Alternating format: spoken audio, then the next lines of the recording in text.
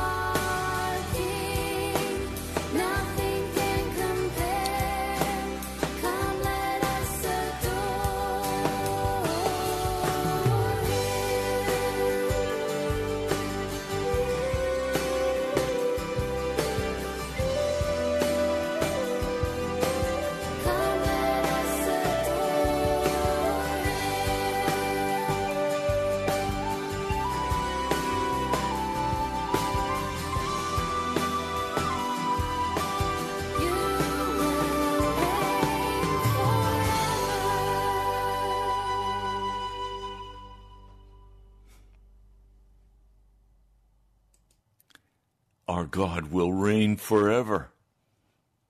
He is the King of kings and the Lord of lords. He is the majesty of heaven. We bless his holy name.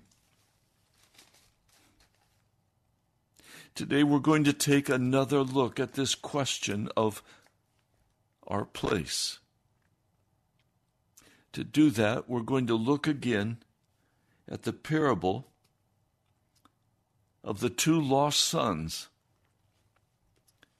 two prodigal sons. I want to just read the whole parable for you, and then we'll talk about it. Lord, send your Holy Spirit as we consider again this vital question of where is our place? Lord, let our place be found in you and only in you. Open our eyes and our hearts in the name of Jesus. Amen. There was a man who had two sons. The younger one said to his father, "Father, give me my share of the estate." So he divided his property between them. Not long after that, the younger son got together all he had, and he set off for a distant country, and there squandered his wealth in wild living. After he'd spent everything, there was a severe famine in the whole country, and he began to be in need. So he went and hired himself out to a citizen of that country, who sent him to his fields to feed his pigs. He longed to fill his stomach with the pods the pigs were eating, but no one gave him anything. When he came to his senses, he said, "How many of my father's hired men have food to spare, and here I am starving to death? I will set out and go back to my father and say to him, 'Father, I have sinned against heaven and against you. I'm no longer worthy to be called your son. Make me like one of your hired men.' So he got up and he went to his father. But while a long way off his father saw him and was filled with compassion for him, he ran to his son, he threw his arms around him, and he kissed him. The son said to him, 'Father, I've sinned against heaven and against you, and I no longer am worthy to be called your son.' But the father said to his servants, 'Quick, bring the best robe, put it on him, put a ring on his finger, and sandals on his feet, and bring the fatted calf and kill it, and let's have a feast and celebrate. For this son of mine was dead and is alive again. He was lost and is found.' So they began to celebrate. Meanwhile, the older son was in the field. When he came near the house, he heard the music and the dancing. So he called one of his servants, and he asked him, 'What's going on?' 'Your brother's come,' he replied, 'and your father has killed the fatted calf because he has him back safe and sound.' The older brother became angry. He refused to go in. So his father went out and pleaded with him. But he answered his father, 'Look, all these years I've been slaving for you and never disobeyed your orders. Yet you never gave me even a young goat so I could celebrate with my friends. But when this son of yours, who squandered your property with prostitutes, came home, you killed the fatted calf for him.' 'My son,' the father said, 'you're always with me. Everything I have is yours. But we had to celebrate and be glad, because this brother of yours was dead and is alive again. He was lost and is found.'"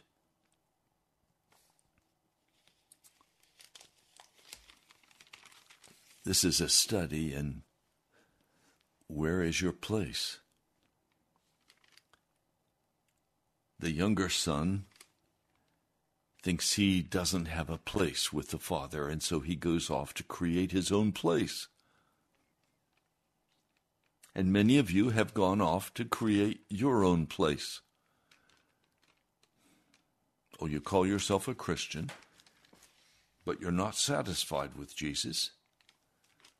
You want your own place. But always a severe famine will come. And a severe famine is coming to America. We spoke of this yesterday. He goes out to feed the pigs. He wants to eat the pig food. After sufficient time, and his diet has not improved, he's tired of the pig food. And he says, I might as well go home. The food there is much, much better. He comes to his senses and he said, look, I better go home. My father's servants are treated much better than I'm being treated. So he comes to his senses and he goes back home. He goes back to his place. And of course, this whole story is the story of the human race that left their place in the Garden of Eden, who left their place with the God of heaven, who hid in the bushes from the God of heaven, who finally came out and stood before the Father, dressed in their fig leaves, and having no place. And one of the greatest struggles of our hearts is to find our place. With my late wife, I used to say to her, during a time of exceedingly difficult financial times and emotional times, we moved 42 times in the first 10 years of our marriage. Where was our place? Well, I identified my place as being the bed where I slept with my wife, and I would say to her, as long as we're together, I can face anything. But then she died after 21 years of marriage, and I was alone. And now where is my place? The bed was lonely and cold. And that's when the Lord began to reveal to me that my place was with Him. That I would have no place on this earth. My place was heaven. My place was with Jesus. My place was not in the pulpit. My place was not in my bed. My place was not in my house or my career. My place was with Jesus alone. Then this elder brother, he's angry. He comes near, it says he came near the house. It doesn't say he came near his place or his home. He did not consider the Father's house his home. He was there simply as a servant, a slave, working. He called one of the servants and said, "What's going on?" He didn't call his father. He called a servant. He is one of the servants. "Your brother has come," he replied. "Your father's killed the fatted calf because he has him back home." Oh, now wait a minute. It doesn't say he's killed the fatted calf because he has him in the house. "No, your brother has come," he replied. "And your father has killed the fatted calf because he has him back, safe and sound." The Father has him back. Not the farm, not the house. The older brother became angry. He refused to go in. His father comes out. He pleads with him, "Son, come in. Greet your brother. Look, all these years I've slaved for you and never disobeyed your orders, yet you never gave me even a young goat so I could celebrate with my friends. Do you see, the elder brother does not identify his home as his place. He identifies his friends as his place. It's with his friends he wants to celebrate and be glad. And Dad, you never even gave me a goat, let alone a lamb. You never even gave me a goat where I could go and celebrate. This son of yours squandered your property with prostitutes. He's come home. You kill the fatted calf for him. He's right. The younger brother came home. But the older brother is not at home. He's at the house. He has not yet recognized that his place is with the Father. And so he comes at the Father with accusations of injustice. And the Father says, wait a minute. Everything I have belongs to you. Everything I have belongs to you. In other words, if you wanted a young goat, you could celebrate with that young goat. You could hold a feast. But the elder brother doesn't recognize home as his place. And he wants just a goat. Don't bother with a lamb. Just give me a goat. Well, the goat was his. It belonged to him. He could have it if he wanted it. But he doesn't feel like he's at home. One of the great problems we face today is, where is our place? I listened to one very fine man speak about this. And he said, your place is where you sleep. Your place is where you lay down. You may not have a house. You may be living in your car, and your car is your place. Or you may be living in a tent in the woods, and that tent is your place. Or you may be under a bridge somewhere, and that's where you sleep, and that's your place. Well, I understand what he's saying, but he's wrong. You see, we're on a journey. And if I stop overnight at a fine hotel, Jonathan Edwards speaks about this. If I stop at a fine hotel and the accommodations are wonderful and I sleep soundly and there's a wonderful restaurant and I am fed the finest of food, do I wake up the next morning and say, you know what, I think I'm just going to live here in this hotel? No, I'm on a journey. I have a destination. So this fine hotel is not my place of rest. This is not my home.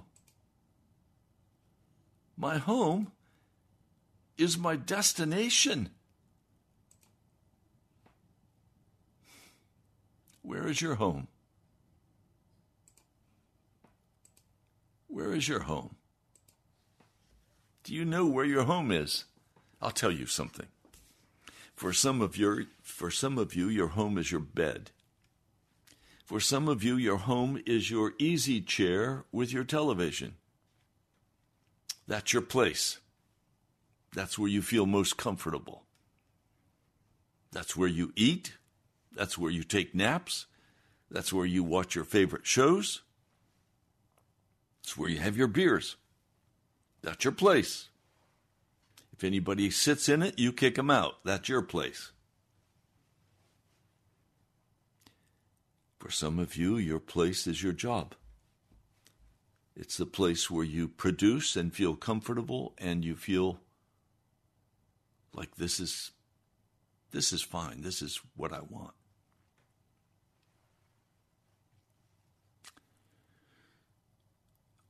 Well, I want to read for you a portion of a story. It's from a wonderful old book entitled Remarkable Miracles by G.C. Bevington.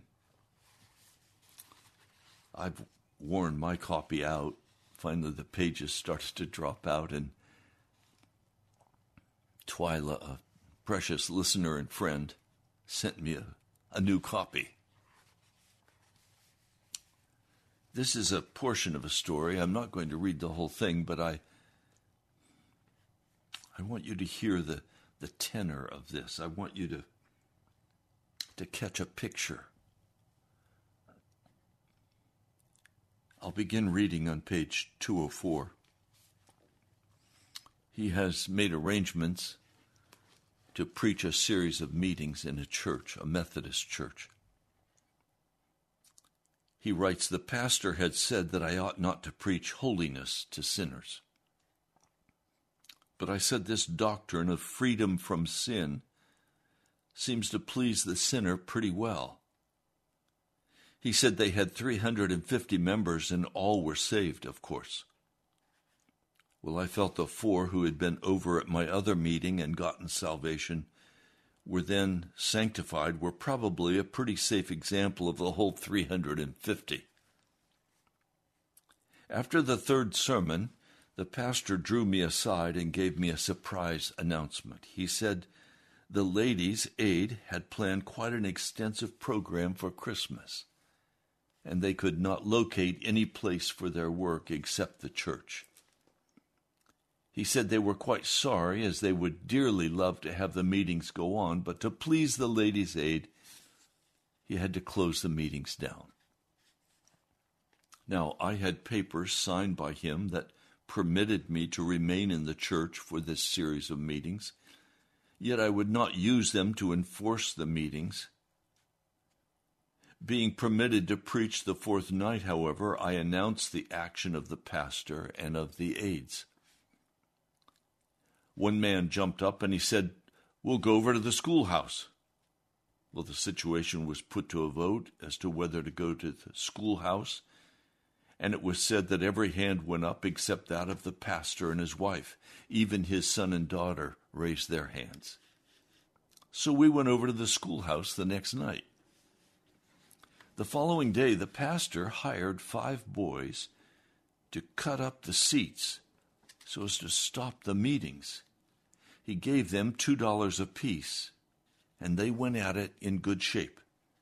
The board immediately met and said, "The boys are cutting up the seats badly. We do not want you to meet in our schoolhouse." So the people went and found another place for the meetings to go on. That night, as I went to my lodging place, I found the house darkened and my suitcase sitting out by the gate. I took that for a pretty good hint. I picked up my suitcases and started out like Abraham, not knowing where to go. I could have gone, I suppose, to any of the other 4 families that had invited, but I didn't know where they lived. God did not want me to go there anyway, as he had a better place for me. Now, I want to stop just a moment. Part of what God will give us are temporary places on this earth. But I want to be clear with you that those temporary places are just that. They are temporary places on the journey that we are on toward heaven.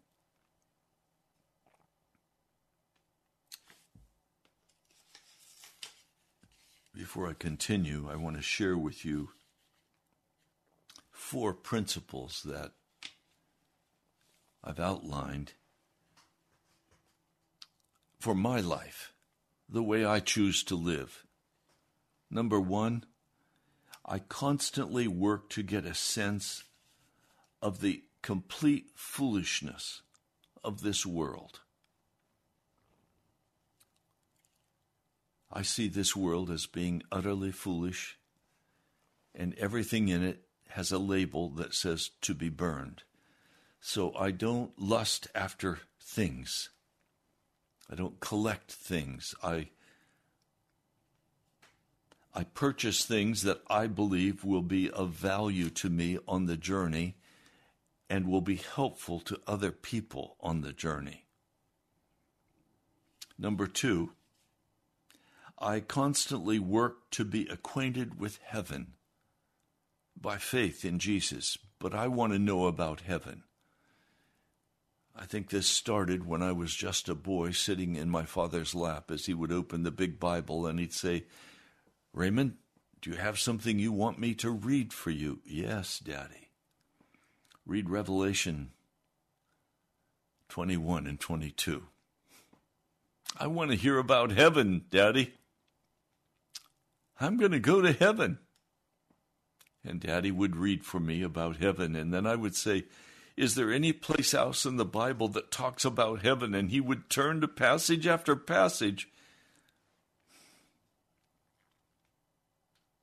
I have as a very primary goal in my heart, my life, to be very well acquainted with heaven. And another principle that Pastor Ray lives by is that I seek heaven only by way of Jesus Christ. I don't seek heaven by any means other than my Lord Jesus.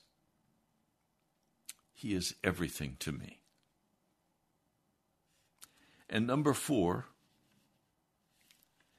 I seek in every way possible to help another brother or sister on their journey toward heaven. That's my cry.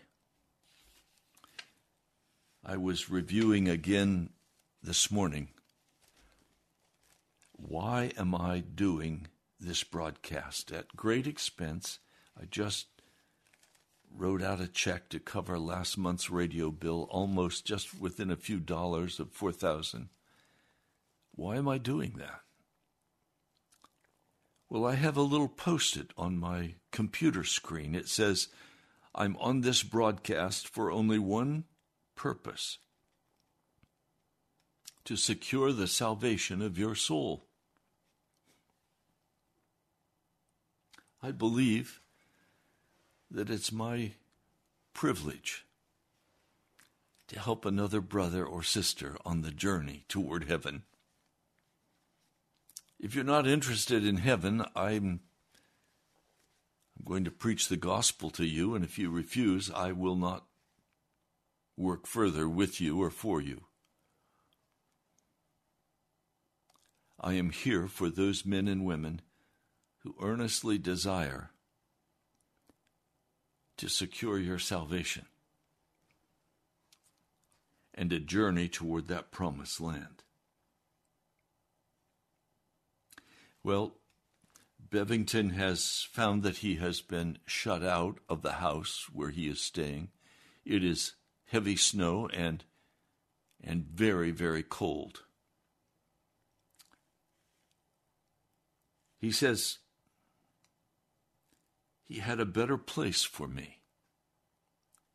By my staying where I ended up, he got far more glory than if I'd found any of the people's houses.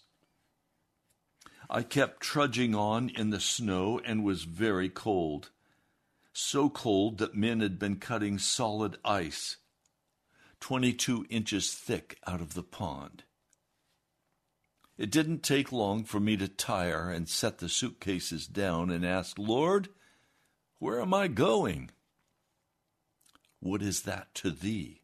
Follow thou me," was all I got in answer. "Right," I sighed. I picked up my suitcases and started on. I found myself in a sort of a lane where great furrows had been cut in the road from drawing corn out of the field. I could not see those deep ruts as they were filled with snow, and I fell many times, cutting myself so that my face was bleeding in several places. My hands were so icy cold I could barely stand it. I said again, "Oh God, where am I going?" Again came the same answer. "What is that to thee? And so on I trudged, until I saw what appeared to be a great mound in the road. As I was looking down to try to avoid those ruts, I forgot the mound, and I ran right into it.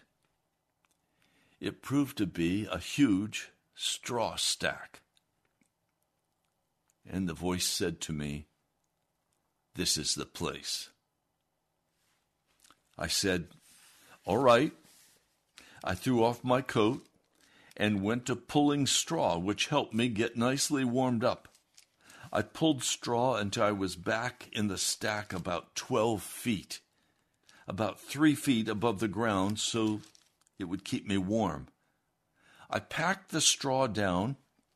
I took in my suitcases, and I put on my coat, and I dropped down on my back and lay with my head on one of my suitcases.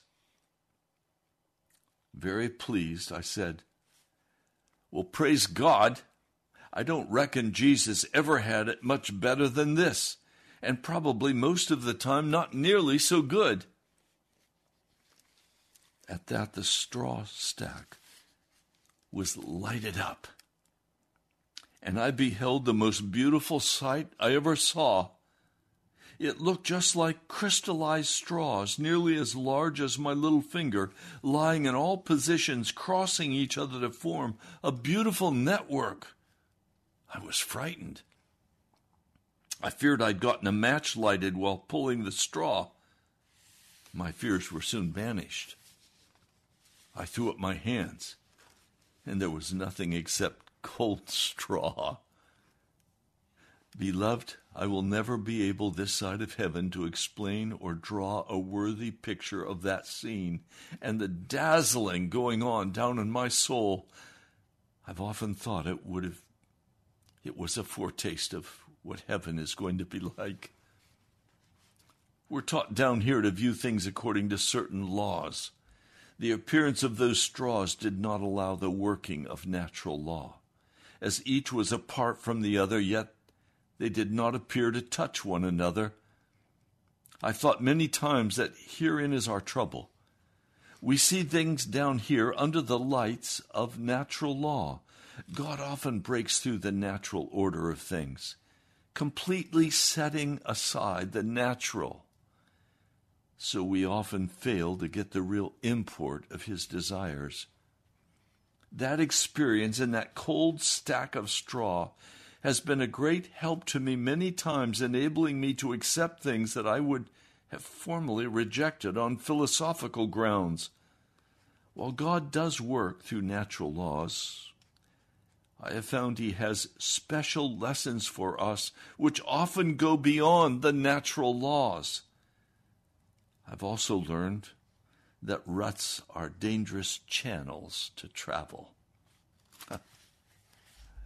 God wants us to be pliable so he can twist us and toss us here and there. He wants us to be able to recognize his hand, though it appears to be cloaked in other garb or moving apart from those ways in which similar incidents have appeared. There's no doubt that God would give us wonderful revelations if he could just get us in the condition to receive that revelation. I am assumed the deeper lessons God wants us to have are all in the line of the ridiculous. They're not on the public highway and cause casual travelers to never see them, for they're not on his route. Those lessons are learned on the unreasonable, out of the ordinary route, generally routes similar to my getting into this straw stack. I learned invaluable lessons from that. When I told this to Reverend John Fleming, he burst out crying as he said, "Brother Bevington, I would have given $100 to see that straw stack when it was so luminously lit up." Had I appealed to reason as I came up against that stack with the thermometer registering below 20 degrees, everything would have stood against such proceedings. My natural thoughts would have produced this kind of argument. God has set forth his laws which require obedience relative to taking care of our bodies. I do not accept this straw stack as a place he wants me to be. He's called me to preach and said the labor is worthy of his hire. I am his child. Mr. Devil, I am not going to allow you to run me into such a place as this, to bring on a tremendous cold or pneumonia, which will more than likely cause my premature death. Thus I could quite logically have reasoned this all out, though had I done so, I would have lost one of the grandest lessons of my life. We need to get where we will be willing to ignore all laws of logic in order to get some of the private lessons the Lord has for us. Just those few words of acquiescence to his will when I said, I suppose Jesus never had a better bed than this, gave me one of the grandest visions I've ever beheld. Those few words spoke volumes which have enabled me to store up great quantities of knowledge of his will relative to me. Now I'll proceed with the other marvels of God that were going on at that same time. He will open up great and unheard of things if we will allow him to get us where those great and unheard of things are in operation, or where he can consistently operate without giving others of his lambs a hard time. When this great manifestation of glory lasted only a short time, rapture of exceeding great joy continued to come in wave after wave. I lay there wrapped in great splendor until I struck a match and looked at my watch to see that it was already 4:30 a.m. I turned over and went to sleep. And when I woke up and struck a match, I found it was 5:30 p.m. I crawled out of the shook off the chaff, used my handkerchief for a towel after washing well in the snow, and started back to the house that had been offered to continue the meetings. I found 25 people there with saws and horses. They'd been drawing logs and sawing them into blocks for seats. Both rooms were nearly seated. I said to the man of the house, "Are there 2 rooms?" "Well, what do you want a room for?" This room will hold more than the schoolhouse." I persisted. "Is there another room upstairs?" "Yes, sort of an unfinished attic." "What do you want to go up there for?" "I want a place to pray." I spied a door in the ceiling and asked, "Can I get up through there?" Can I get up through there? Do you understand? He's on God's time. He's doing God's work. He got a ladder, and up I went. I got close to the large chimney lying across the joist, and I burst into great sobs. I just lay there and wept. I ignored the increasing noise downstairs, supposing they were finishing up seating. Finally, I struck a match and saw that it was 9:30 p.m. So I got up and went downstairs. I found over 100 people waiting for me. I had no message. I only had a great burden that souls be brought under such conviction that they would see their real condition and fly to the Son of God for refuge. There was some unoccupied space where I landed from the attic, so I dropped down on my face again. In about 30 minutes, the preacher's son came to me and he whispered, "Aren't you going to preach? There are over 100 people here waiting." I exhorted him and the rest to pray, but he said, "There's no one here who can do any good at prayer. You've spoiled all of us. The only prayer that any of us ought to pray is a prayer for repentance." Well, I thought he was about right. So I got up and I said, "Brethren, this great battle must be fought out on our faces." I had no message to preach. You've had too much preaching. I have only a burden of prayer that each of you may be brought face to face with your real condition as God sees you. I beg you to fly for your lives to the Son of God, who has made provision for your complete deliverance from sin. At that, I crawled out the window nearest me and made a beeline for my straw house. I lay there on my face to plead and weep and moan and groan and wrestle all night. When I finally struck a match, I found that it was 5:30 in the morning. I quickly fell asleep until late that afternoon, and then I crawled out and took another wash in the snow. It was still freezing, and went back to the house where I found some 75 people. More than 20 were down praying as if they really meant business. Some of them on their faces sobbing, others kneeling and praying, others with heads up pleading and weeping, others walking where they could find room. All of that crowd pleading for mercy, mind you, were those saved people from the church, among them the son and daughter of the pastor. I raised the window and crawled back. I again climbed up the ladder into the attic. I got on my face across those joists next to the warm chimney. And after a while, the man of the house crawled up the ladder and he said, "It's after 8 o'clock. They all want you to come down and preach." "Tell them to go on praying," I said. "I'm afraid they will get tired of this and leave and not return, and then all of this work will be lost."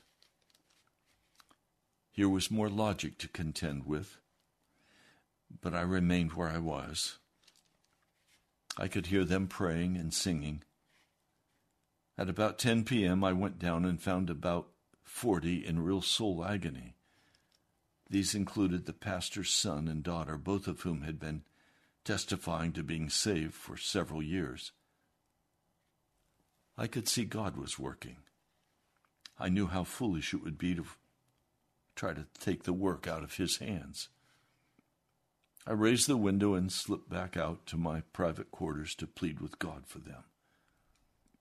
I got back on my face and struggled and agonized and wrestled and wept and held on, expecting God to work wonders. I struck a match and found it was 6 a.m. I rolled over and slept again the whole day. I had another good wash in the snow, shook myself, and started for the meeting. I found about 200 people there, most of them in great misery. One man and his wife met me outside and began to tell me about the trouble they were having with their bad neighbors. I said, "Go inside, get down on your face and plead for mercy. Throw open your hearts to God. Get honest before him and let him examine you." And they did so. The final conclusion of this story is that more than 350 people were gloriously saved, including the pastor and his wife. But that's another story for another time. Where is your place? If you read carefully Hebrews 3 and 4, you'll find that the children of Israel were never willing to enter into their place with God. They rebelled. They walked in unbelief.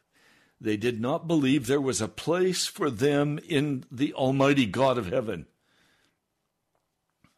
They just wanted a comfortable home flowing with milk and honey. They didn't want God. And because of that, God let them die in the wilderness. I don't want you to die in the wilderness. I can tell you right now, without any doubt in my mind, that a great famine is coming to America. America will burn. America will be judged for its wickedness.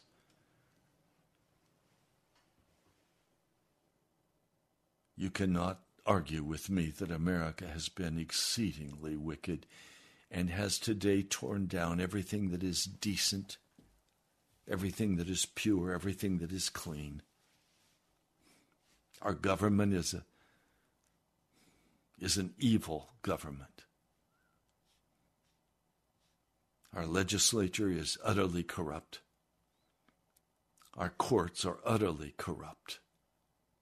They're bought and sold for a price. Hollywood and movies are utterly despicable and unclean.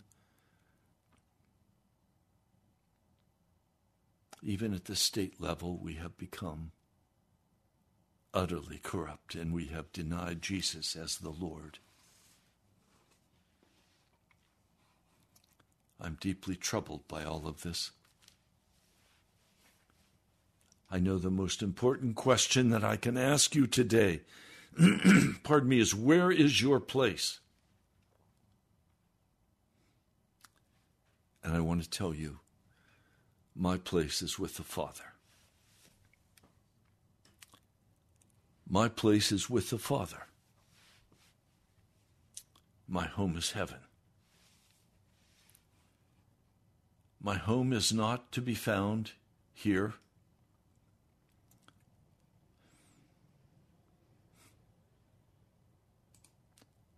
I have to say, in all honesty,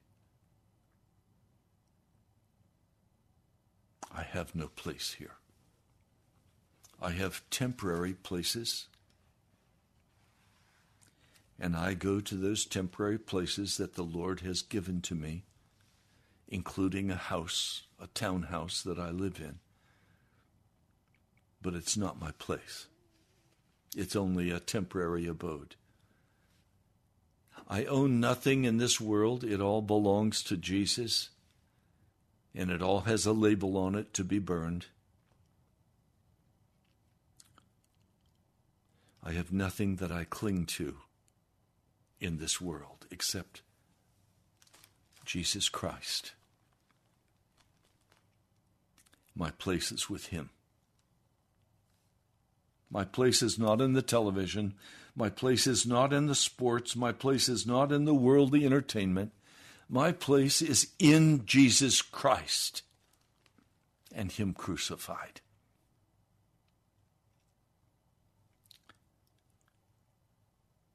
That's my place. My place is not even this ministry. This is but a temporary place. It's a part of the journey. It's been a long journey. I've been doing radio on WAVA for now about 29 years.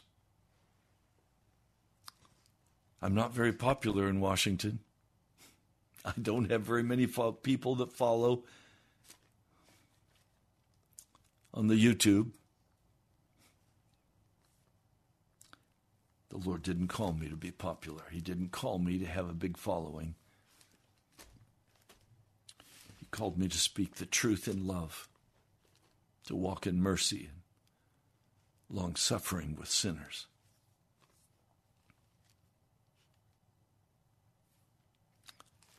I want you to find your place in Jesus. Read Romans 6 very carefully. Romans 6 will tell you, Romans 6 will tell you exactly what you need to do to find your place in Jesus Christ. I read Romans 6 several times every day. I read the book of 1 John often. And I read about heaven. Revelation 21 and 22. Where's my address? I can give you my mail address. It's Revelation 21. That's where my home is. But temporarily, you know what my address is. I give it to you every day.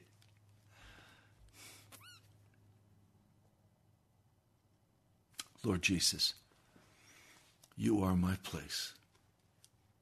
You are my hiding place. You are my home. You are the rock. You are the Pesach over my head, the wing of God. I praise you and I worship you and I honor you today. I glorify your mighty name. I pray that not one listening to this broadcast today will think that their place is in their easy chair or in their job or in their marriage. I pray, Lord, that every person listening will know that their place is in you, Jesus Christ. And they will know beyond any doubt that they are on the journey in the school of the Holy Spirit. That you will give them a very real sense of the foolishness of this world. That you will cause every one of them to work to be acquainted with heaven, that glorious place that you are preparing for your children. Lord, please come quickly. Please come quickly. I pray in your holy name. Amen. I'd love to hear from you. Our mailing address is the National Prayer Chapel, Post Office Box 2346, Woodbridge, Virginia, 22195. You can also go to our webpage, nationalprayerchapel.com, nationalprayerchapel.com. I also invite you to come and worship with the National Prayer Chapel this Sunday, or any Sunday. We start at 10 o'clock officially, but usually we're already in prayer by 20 of or quarter of. You're welcome to come. You'll find the directions at our website, nationalprayerchapel.com. I love you, my brother, my sister. I want you to have a place with Jesus. God bless you. I'll talk to you soon.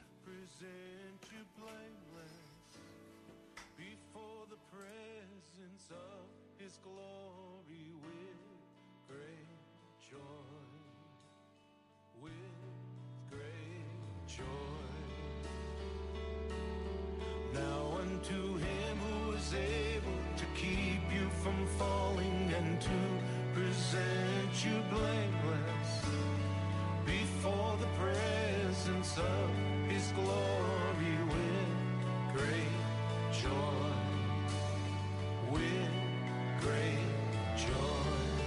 To the only God, our Savior, through Jesus Christ our Lord. If you'd